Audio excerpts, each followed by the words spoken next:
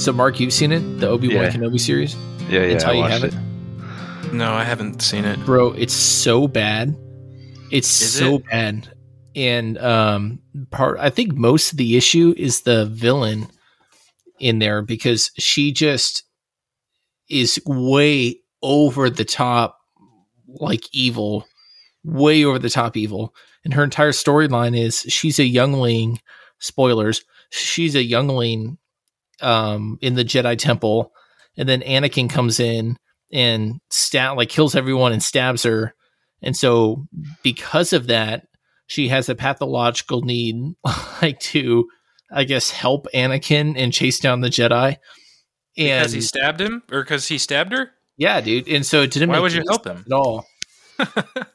And Well, Mark, No, what do you think? 'Cause I understood that part different. Like her goal was to eliminate Darth Vader as like vengeance for the younglings that he killed.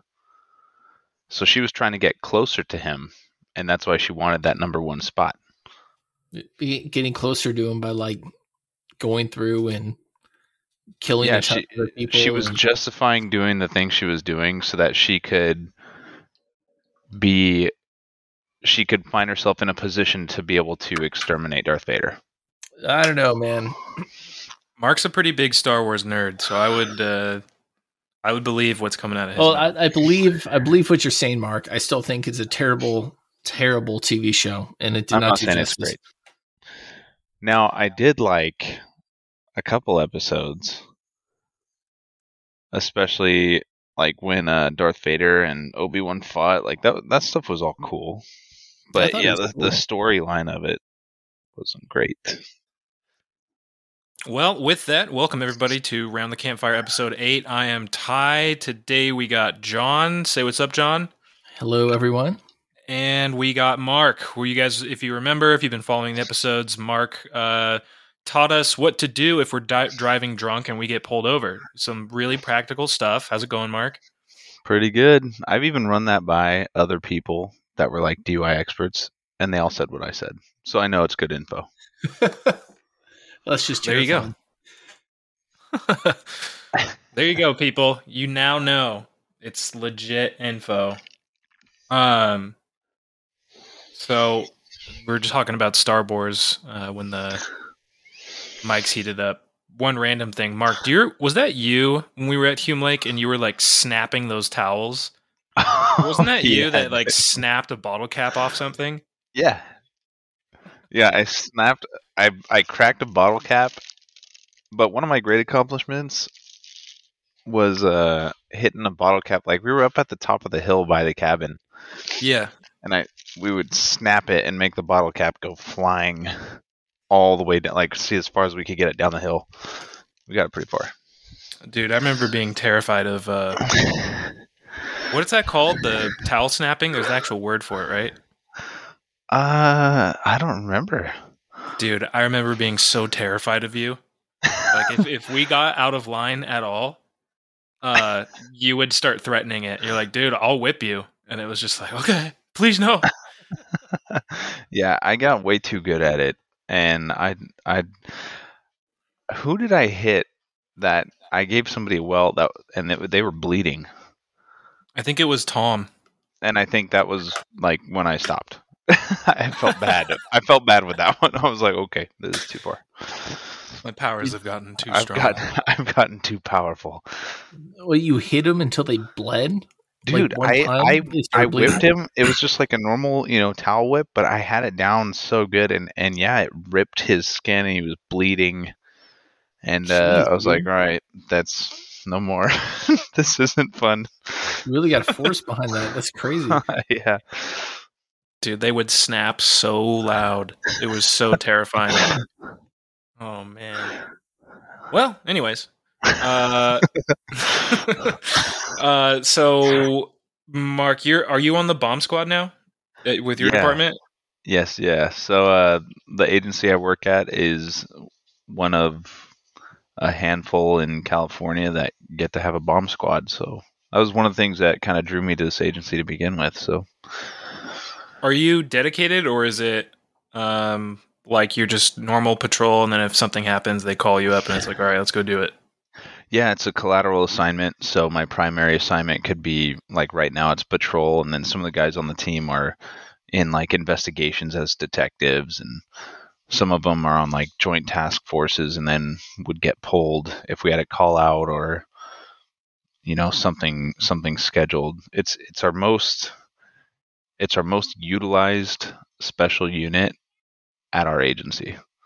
It gets used a lot by other police departments that don't have their own. They contract with us to come out and help. So there's actually a lot of need, because whenever I hear of bomb squad, I'm like, yeah, how often are they actually being used though? Dude, and then you would how be many surprised. times of the times you are used is it an actual like explosive? So a lot of the things we do, especially in the cities that I work, people come, they find a lot of old military ordinances and stuff. So they'll like buy a property, or somebody will pass away, they'll inherit it, and they'll start going through it, and they'll find like old hand grenades from like World War One and stuff like that, and they don't know what to do with it, so they'll call the police, and then we'll come out and we have to figure out if it's live or not. And sometimes they're not in good condition, where they've been like leaking stuff, or the fluids have crystallized, meaning like even the smallest movement could set that thing off. So we get a lot of those, a lot. And then we get in our more rural areas, a lot of people as a hobby like to make explosives out here, and they'll try to make their own fireworks, and they'll grind their own powders and mix their own stuff, and then they'll usually end up blowing themselves up one way or another. We had one guy last year that blew up his entire garage. Hamburger meat at his hands. Jeez. And his mom, who's like super elderly, was sitting in the house, like blew out all the windows, and the door frames and stuff got all curved from it. So it was like it was potent.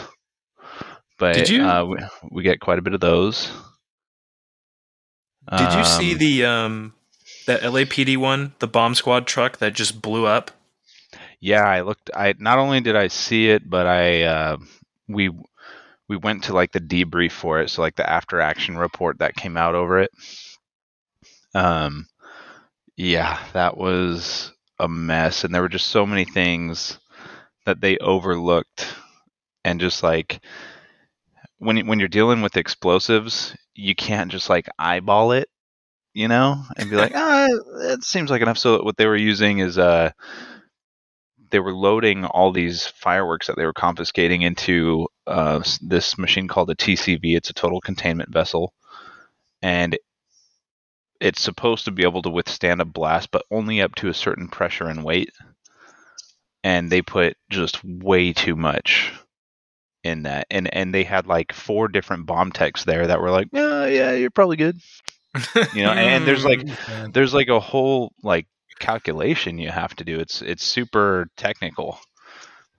So they were just they just got kind of lazy, I guess, or I don't know if lazy is the right word, but they're just so used to it, and they confiscated just thousands of pounds in that one day itself. So I think they were just taking some shortcuts. For those of you listening, we're going to try and get video eventually once I move out to Texas. Do yourself a favor, if you haven't actually seen that, just look up that video. That was a massive explosion. It was insane. It was pretty cool to watch. I feel bad for the neighbors. I mean, it's fortunate that people weren't seriously killed from it. And because some of the pieces of that TCV launched like blocks away. Didn't it blow up like a car right next to it too? Mm-hmm. Like a couple cars got blown up. Yeah. Yeah, they were finding fragmentation hundreds of feet away, and it was like heavy metals. LA's finest. So are you guys going out a lot, and like do you guys have something like that, or how do you dispose of, like, let's say someone has a World War One or World War II grenade that you guys find.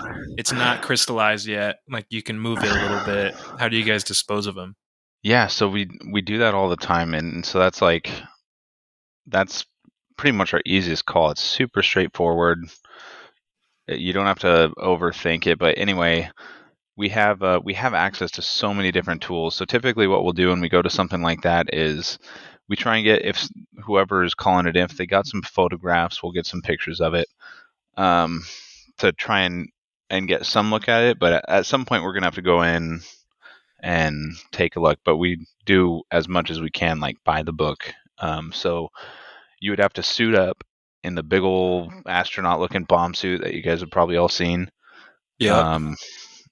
It's like 1.5 million degrees in that thing, and like we just had to we have to do training days at least 30 hours a month, so that comes out to about 3 Wednesdays a month. We do 10 hours of overtime training because that's a federal mandate, but I had to do it. It was like my day for them to run me through scenarios. So I had to put the suit on, don the whole suit, and then respond to these scenarios or these calls that they came up with and try to deal with the problem. But anyway, the thing is not easy to maneuver around in.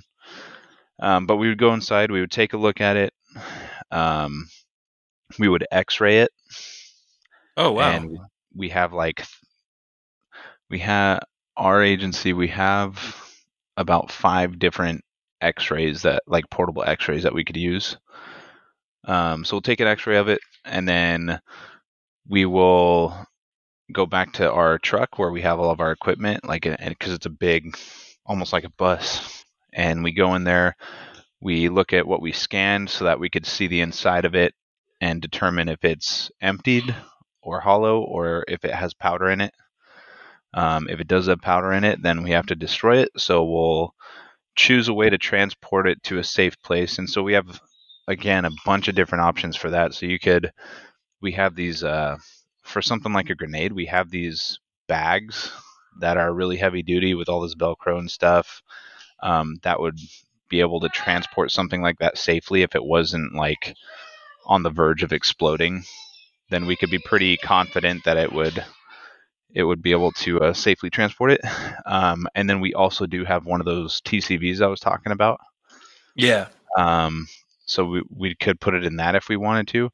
But often what we end up doing is a lot of the residences that we go to for this, they have enough property. So what we'll end up doing is we'll dig a hole in their yard, and then we'll have the city bring like, a couple hundred sandbags, and we'll make a little sandbag igloo.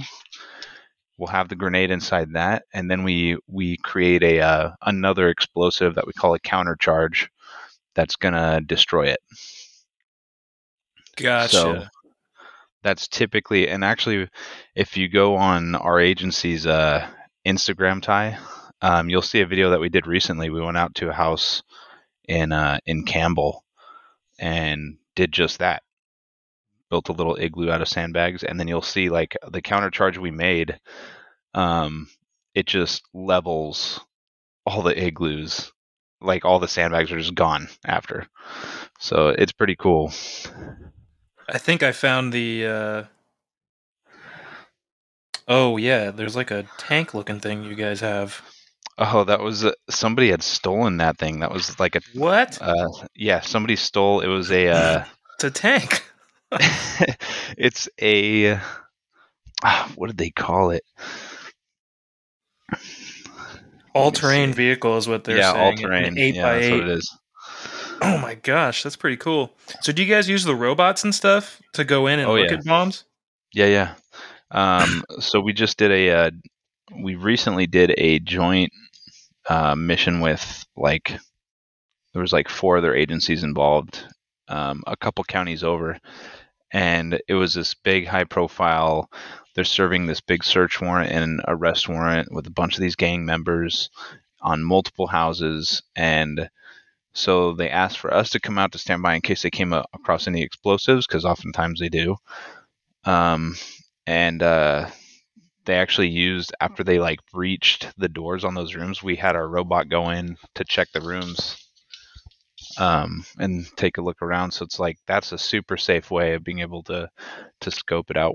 We don't have drones yet. We're working on getting drones. We have to get a lot of different permissions for that, and our county in specific is very very concerned about like changing the surveillance policy at all. They want minimal surveillance. So it's been really, really difficult to try and get some of that extra equipment. Okay, so if you were in that bomb suit and like a World War II grenade goes off, like you're looking at it and it blows up, you're good, right? It's not like the only thing I'd have to worry about is like fragmentation because my hands are exposed, maybe a little bit around like my ankles, maybe. But yeah, the explosion itself, I'd be fine. I was actually about to ask about that. So that bomb suit, I'm assuming you just don't have gloves. Yeah. When you're dealing with it? Okay. So that also depends on the type of explosive you're dealing with. But if you're concerned about static, then you're going to wear anti-static gloves.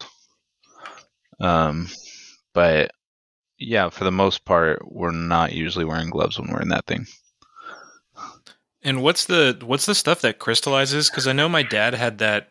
I think it was a half stick or a quarter stick of dynamite. Just sitting in our garage for all those years. And he was like, be careful. I think it's starting to leak nitro or something. So it hadn't crystallized. It was starting to leak, though. Like, what is that?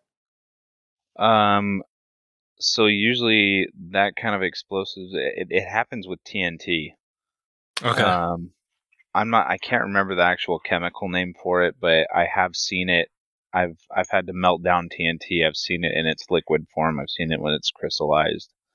And yeah, it's just super sensitive when it gets to that point. Well, you said melt TNT? Yeah, so that's like going back, I wanted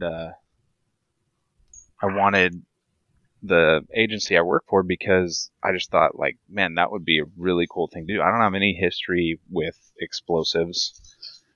But I just thought it was something really cool. I tried to get into it. And they, hold on, my dog's being annoying. Get out of here. For those of you wondering, the sounds of like claws scratching and little kids yelling, that's Mark's family. That's the full house I have here, yeah. All right, took care of that. Sorry about that. It's all good. So I get to go to all these different trainings just constantly because there's so many technical aspects of dealing with explosives. There's so many different kinds of explosives. You have to do like a little bit of electronic engineering. You have to know mechanical engineering. You have to know chemistry. So they're constantly sending us to classes. And one of the ones that I went to more recently was a homemade explosives class. And during it, they had us make explosives from homemade materials, and that was a lot of the chemistry portion where you're having to you're basically given like a recipe and you got to make it. And it's a little nerve-wracking because as you're making it, they're like, okay, now you have to keep it stirring here because if it settles, then it's going to heat up and then this is going to happen. And then also you need to keep it it's got to be within 15 degrees Celsius and 35 degrees Celsius. So you have like an ice bucket and as you're mixing it, you see like the temperature is going up fast. And then you'd have to dunk it in the ice bucket to start cooling it down again, bring it back down to that low number, and then pull it back out, start making it because it can't go below 15 degrees Celsius. So that part was a little nerve-wracking. I'm like, I can't believe I'm doing this right now. But dude, I made an explosive and it worked great. But one of the things we had to do was we melted down. We had these big chunks of TNT, and we just heated it up and melted it down using like obviously things that aren't going to cause static or that kind of friction.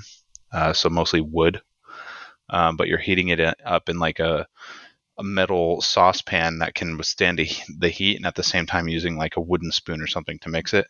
And it took a long time, but yeah, we got it down to a liquid form, and then we casted it into a mold. And I'll send you guys a pictures so you can kind of see of some of the stuff that we were making from it, and it's pretty crazy. I saw that video from your department's website with the sandbag igloo. Yeah. That worked really well. Oh, dude, it works great. And so that's another part of it when you have an explosive and then you're going to dispose of it that way, you have to come up with the counter charge that you're going to use. And so for that one, we just wrapped 50 grain det cord around it, just kind of coiled it up around the grenade. And that was big enough to just not only level the sandbags, but there was nothing left of the grenade. It was gone. So the 50 grain det cord is just explosive cord? Yeah, it's just a cord loaded with explosive powder. Okay. Did you hear, I think in Mission Division in LA, I was driving around the ambulance, this was a while ago, and the whole street area was shut down in front of the station, the police station there, because apparently, I asked Ethan, and he goes, oh, there was a helicopter and everything. He goes, oh, someone brought like a bag of grenades to the station. It's like the same thing you're talking about, where they're just like, I found these, what do I do? Yeah. We get it a lot. And so most of the time, like at our agency, most people will call when they've like been digging in their backyard and they found like a bag full of the World War II stick grenades. See, that's so strange to me that it's that common out there to be finding this kind of stuff. I know. And I don't know the reasoning behind it, but yeah, it's a not thing. Like it's we get it a lot. You know? Yeah. It's very strange. And those are stick grenades too. Those are the enemy grenades. How'd they? Who just grabbed all those in Germany and then took them back and was like, I guess I'll bury these for a rainy day. Right. Just hang on to these ones. Yeah. So, dude, like with a lot of those, if it's something that's inert or it's been hollowed or whatever, then we'll try to we'll let the owner, kind of decide what they want to do with it, but we'll try to bring it back to our bomb shed and put it on our little trophy case. Because all that stuff's cool to collect. Like we had one that it was a World War I hand grenade. It was like an egg size, and we didn't have one like that. We haven't collected one like that before, and so there was like this big dispute between like the senior bomb guys about whether to blow it up or to take it back. And keep it. Well, the commander of the team was like, we don't know we haven't ever had to deal with this. We don't know anything about it. We can't tell if it's inert or not. And so we're just going to blow it up. And that's usually the answer is, okay, if you don't know, yeah, blow it up. We call it bipping. You bip it. You bip it? Yeah. And you could see from that video, it just makes a bip sound, dude. You just bip. Yeah, it literally was like poof. And like sandbags were flying everywhere. So you bip it. That's pretty cool. So is that most of the stuff? Is people just finding grenades and ordnance? Or is it people blowing their hands off, trying to think of create fireworks? Or yeah, a lot of it is people trying to create fireworks. Every once in a while, we'll get some of the criminal stuff where threats will come in and we'll do a search warrant on the house and they'll have bomb making material. But that's not very common up here. Can you share some of the quote unquote bomb making materials? And you said you had recipes. I don't know. I don't know if that's wise. Is it hard to do? No. So it's pretty simple. It's simple. Could I right now, without going to Lowe's or anything, just make something from what's in my house? Most likely, yeah. Yeah, that would be chemical. So it's not difficult, but you would need to know how to do it, because it's not just okay, if I mix these two things right now, then it would make this. You would have to break down a mixed chemical that you have to get a certain element out of it that you need to make your explosive. Gotcha. And that So you would gotta have either a little take like, knowledge. yeah, so like for instance on that homemade explosives class I went to recently, we had to separate one of the elements from a chemical we had, and then we got it into a powder form, let it dry out, and then we were able to mix it with our other chemical that we needed to make this super very sensitive explosive called PETN. And dude, that stuff, you only need a little bit and it makes a big boom. How much is a little bit?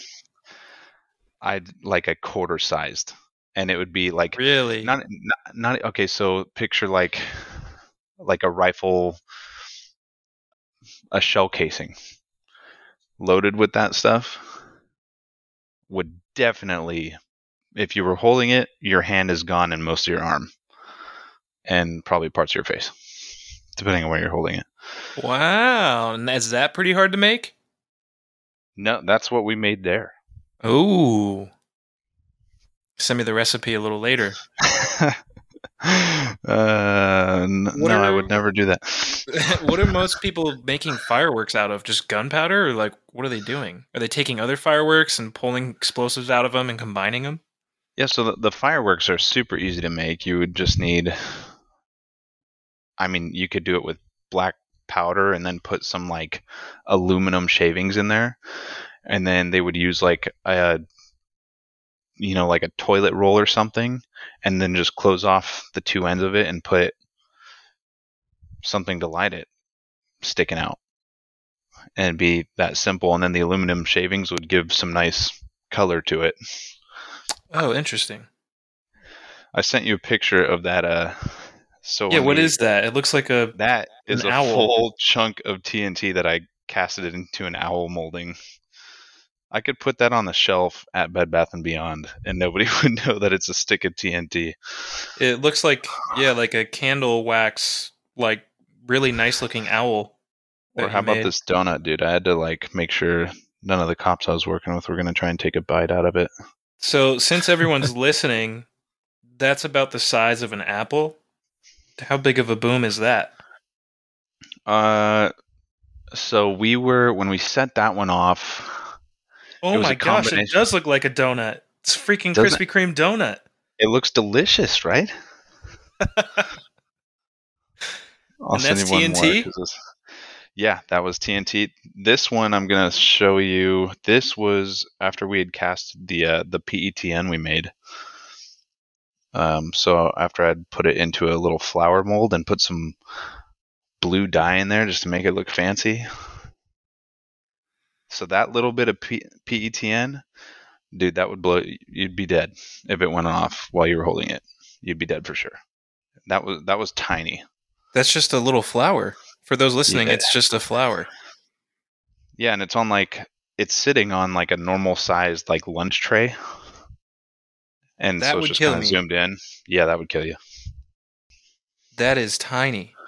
That's like, what would you compare that to? That sits in the palm of your hand easy. Maybe like a ping pong ball. Oh my gosh.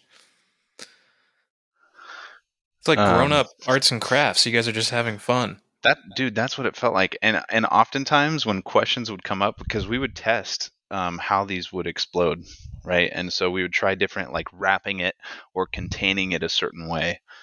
And when it didn't blow up the way we kind of liked, where it wasn't like, where you didn't, we're hundreds of yards away from it when we're setting it off. And when you don't feel the pressure of it enough, then you're like, man, that didn't go the way I wanted. Maybe if I put these, little pockets in it to create a little bit more air pockets, it would have a little more space to do it, And so when we would ask those kind of questions, the instructor would be like, yeah, I'm not sure about that. Let's try it out. And dude, the instructor for this course, the guy had 3 fingers on one hand. And I'm like, this Oh, guy no knows what he's way. talking man. about. He's been playing with explosives since he was like 8 years old. And Wow. he's been working with all kinds of different government contracts, teaching different bomb techs and stuff. But yeah, so the guy obviously knows what he's talking about. But he'd be like, yeah, that's a good question. I think that would probably resolve it. But hey, let's try it out. It's like That sounds 99% like a of the time that's blast. the reaction. Sounds like Literally. a blast. Yeah. No pun intended. I actually did not Pun mean to say. intended.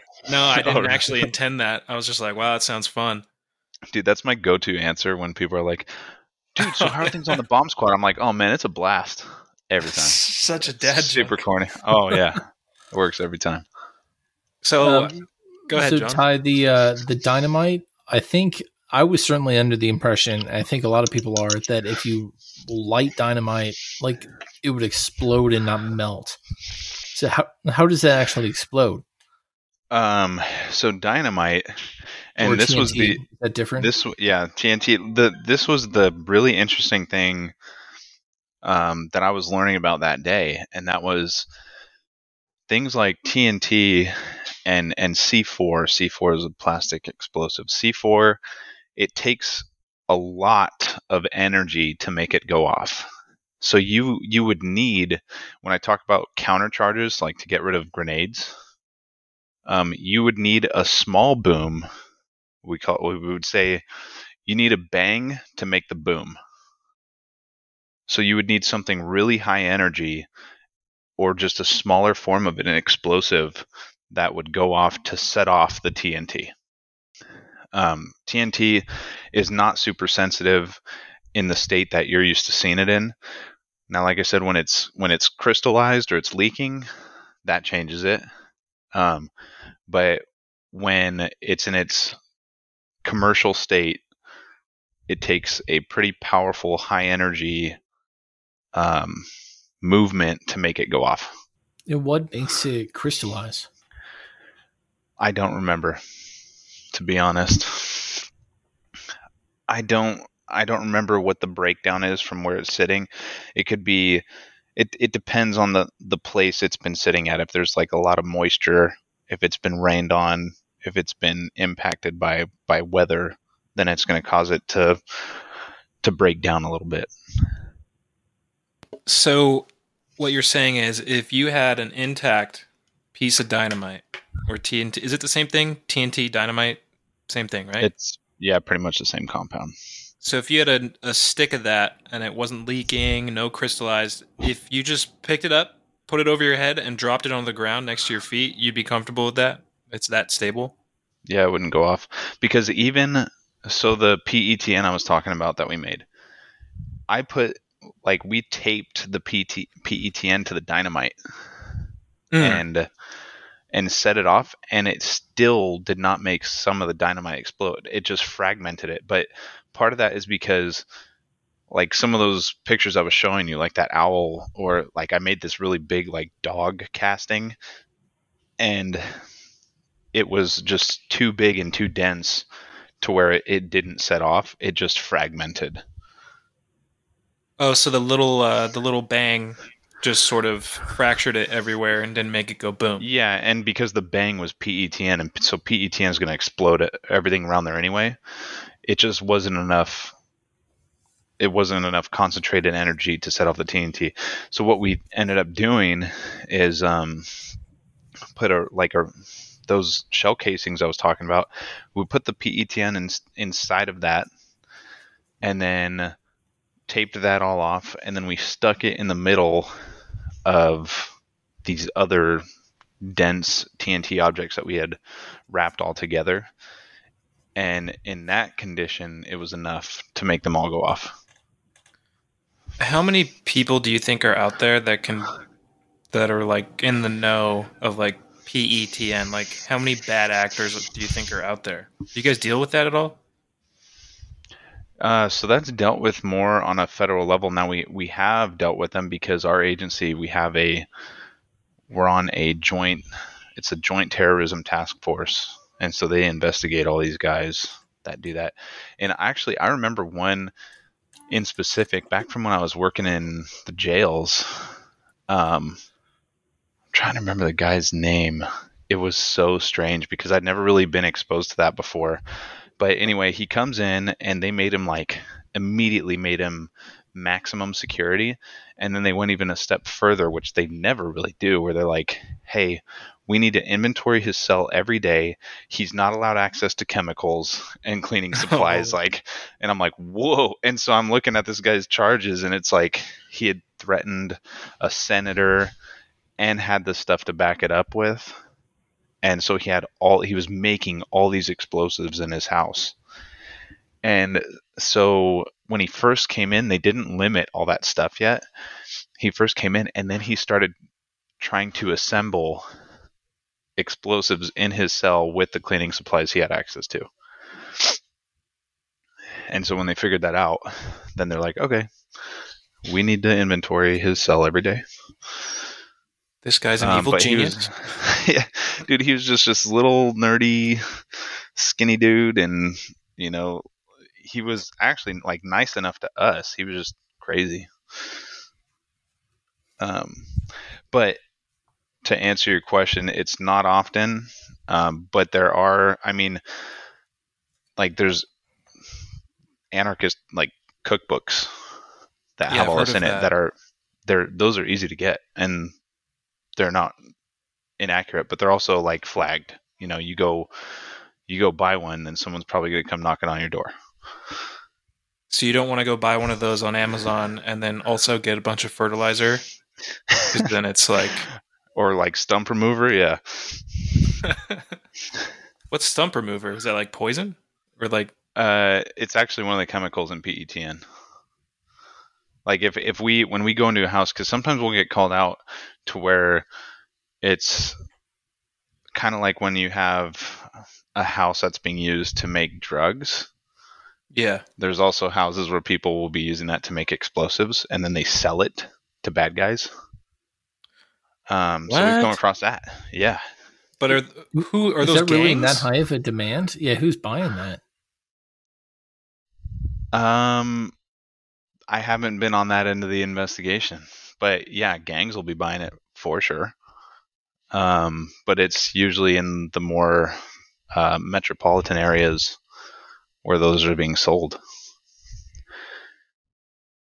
That's so how weird. Often do you get a call that's actually someone that planted a bomb or an explosive of some kind? Super rare, maybe once a year. Now we've gotten suspicious packages delivered because we have a lot of tech companies in this area.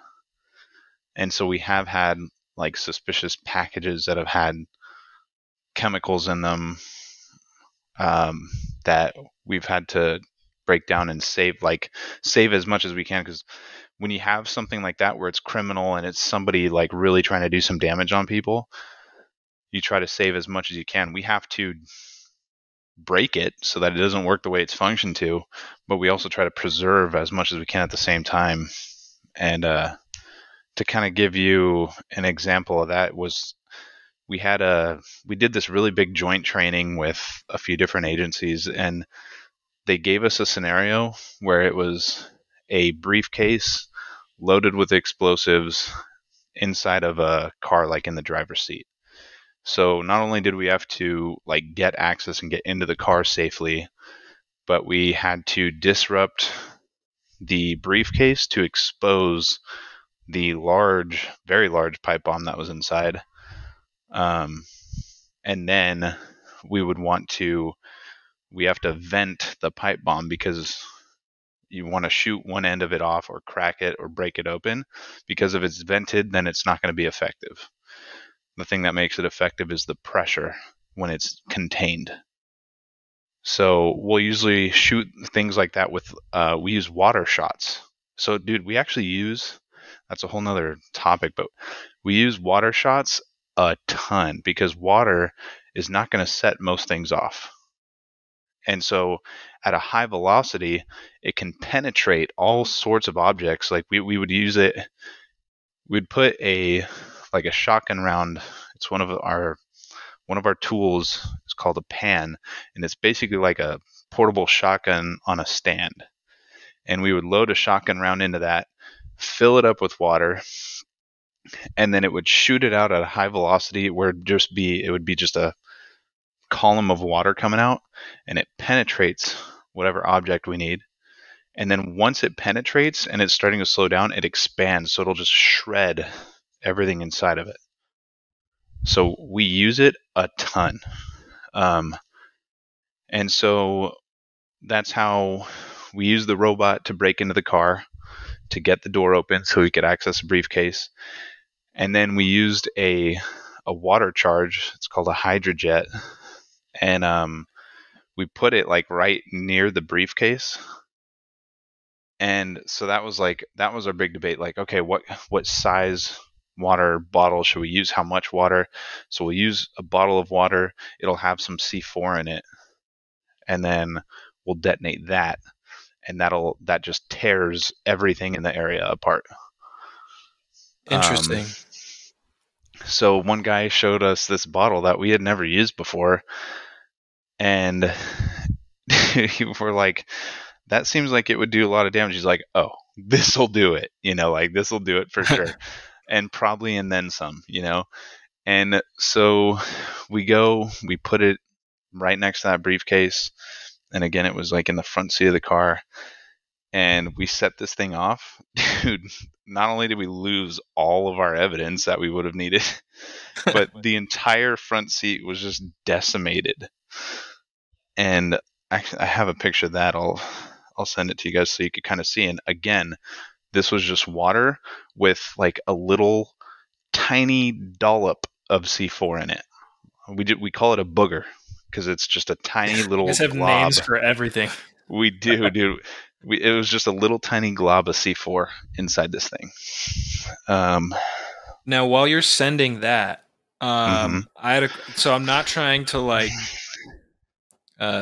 make this situation like light or anything like that. I'm not trying to give anyone like ideas, just my own curiosity. So the Boston bombings, you're aware of those, right, Mark? Mm-hmm. Did they use pressure cooker bombs? That was my understanding of it. And I haven't seen like a full debrief on that. What is a pressure cooker bomb?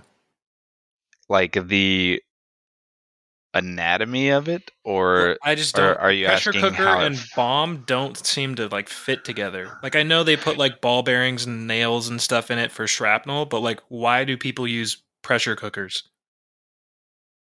Dude, it's basically just a really big pipe bomb.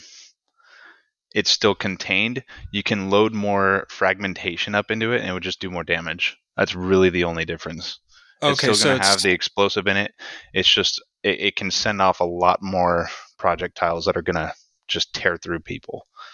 So it's just essentially a container for shrapnel. Yeah. But the bomb is inside of it. Yeah, the explosives, and you're going to be able to obviously fit more explosives into that than some of these smaller pipe bombs. Gotcha. And then in your experience, is it the shrapnel or the shockwave that takes limbs off or kills people? Most of the time, it's the shrapnel. I'd say the majority of the time it's the shrapnel. Because for it to do like the shockwave damage, where it messes up with your insides, that's what we can't really be too protected against in that suit. So if you have something that's going to be traveling, it's going to put off pressure of more than 1,800 square feet per second, you're going to be dead. You can be in that suit if you want, but you're still going to die. Gotcha. And it really doesn't take a lot to get to that level. And that's another factor that we think about when we're like, when you're going to go contact an explosive, you're like, okay, I know that this is in it. If there's things you know about it to where you can dissect it a little bit, then you're going to be like, okay, well, even if I'm in the suit, that thing's going to kill me. So I'd rather be able to maneuver and be able to get move around the way I need to move around to handle this thing. So we may not wear the suit to contact it. Do people get in trouble for dry ice bombs anymore? Because I know people would always be like, you're going to get in trouble. Yeah, you could get in trouble for it. It kind of depends on. I know people that have been charged with the chemical explosive, and that's what the dry ice bomb would be. There's a chemical explosive charge, and kids have been charged with it, but dude, usually when the police get involved in those kind of things, it's usually because they've already kind of blown themselves up and are like melting or something. Oh, nice. Like their skin's all like totally warped, and they're like, "Okay, now you're going to jail." Like, come on, man, this kid's done. So yeah, it is criminal. It can be a charge for playing with those. But And last childish question, and then we'll let you, if you want to add anything else. But I had a knack for tying weights to dry ice bombs and throwing them in like local pools, and like watching it like.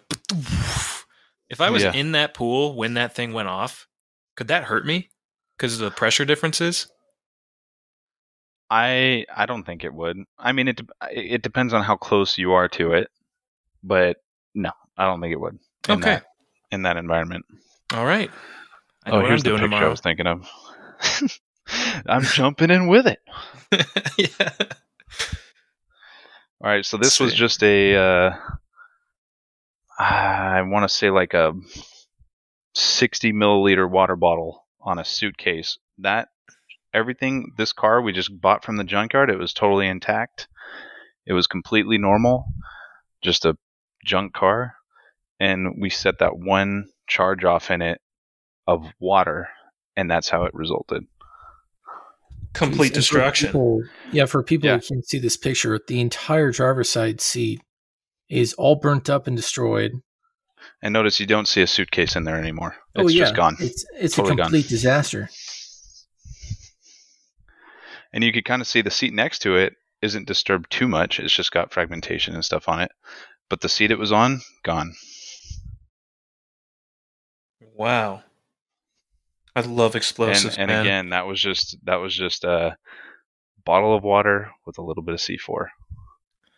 It's so interesting the way that water reacts with these explosives, and like we do this one thing with like backpacks. If we want to tear into a backpack, we'll put a water bottle with a little dab of C4 on like both sides of it. We got a name for that too, actually. It's called ear muffing. And you just put a bottle on both sides, like kind of where the zipper line is. Yeah. And when it goes off, the backpack will be completely shredded open, and you'll have access to whatever you need to get inside of it. That's so freaking cool. Once we get video, Mark, start recording some of this stuff. And then once we get video, I want to have you back on so people listening, hopefully they'll be watching at that point, can actually see this stuff. Because A, that donut looks delicious.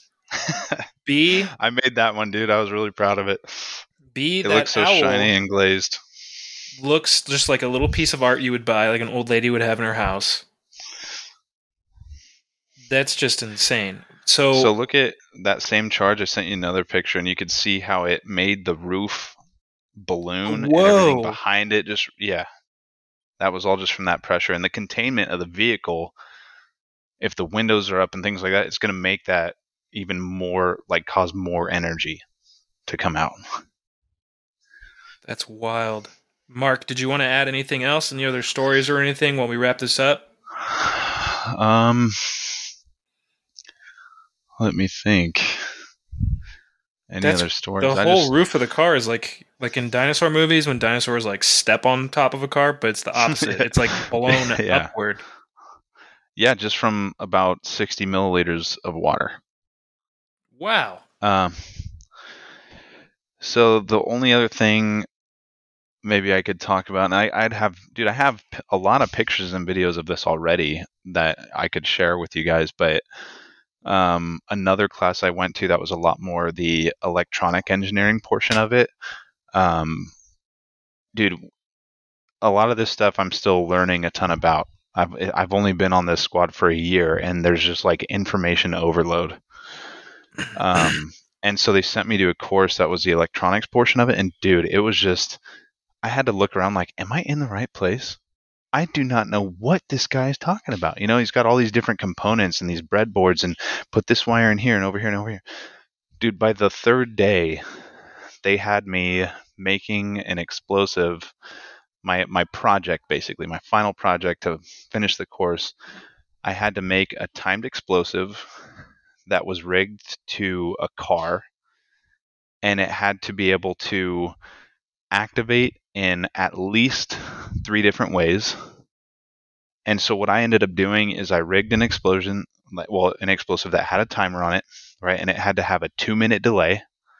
And so you had to create the circuit that this is going to be on the chip. You had to make all of that. You had to put all the components where they're supposed to go so that it would effectively had a 2-minute delay. And then if the car alarm went off, which I could do from like my, key fob, it would detonate. If the pressure in the car changed, like by opening a door, it would detonate. And then the third spot I had at Reg 2 was the dome light. If the dome light turned on, it would detonate. That's insane. Dude, That's really cool. I kept we got to keep everything we made. So I kept all the components. I still have my chip and everything that I rigged to this car alarm. It's really, really cool. I just have never imagined I'd be doing this. I was not as a kid like, I want to be a bomb technician. It was just, oh, dude, this agency has that. That would be really neat. And then I started talking to the guys on the team, and here I am. So it's so interesting. There's so much information. There's always something new. And like every single one of our training days is a blast. We literally get to go blow stuff up and get paid for it. I just really, really enjoy it. Well, there you go. Don't cross Mark, because then he'll attach that thing into your car and then you're dead. Oh my gosh. That's wild. John, you got anything else? I got nothing else. Well, everybody, thank you for listening. Mark, thank you for coming in. Thanks for having me. Next week, guys, he still has yet to say yes. We're talking. We got a comedian from down here in LA, so we're going to be shifting gears a little bit, talking about some other stuff. Hopefully we can have him on. I look forward to it. Everybody, thanks for joining us around the campfire, and have a good night. All right, good night, everyone.